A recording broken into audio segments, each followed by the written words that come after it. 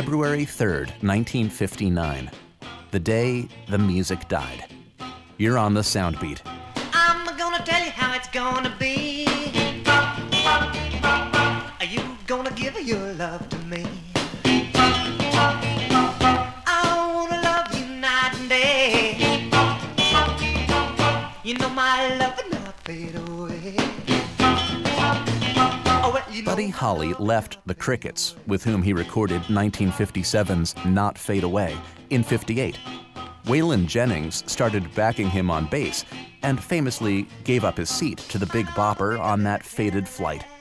In his words, "I remember the last time I saw Buddy.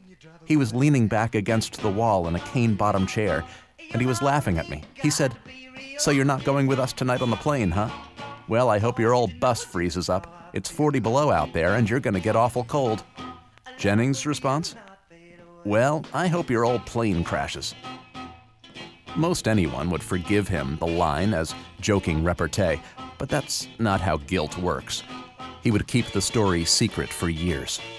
Read his entire account right now at soundbeat.org.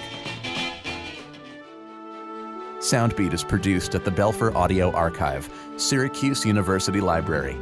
I'm Brett Barry.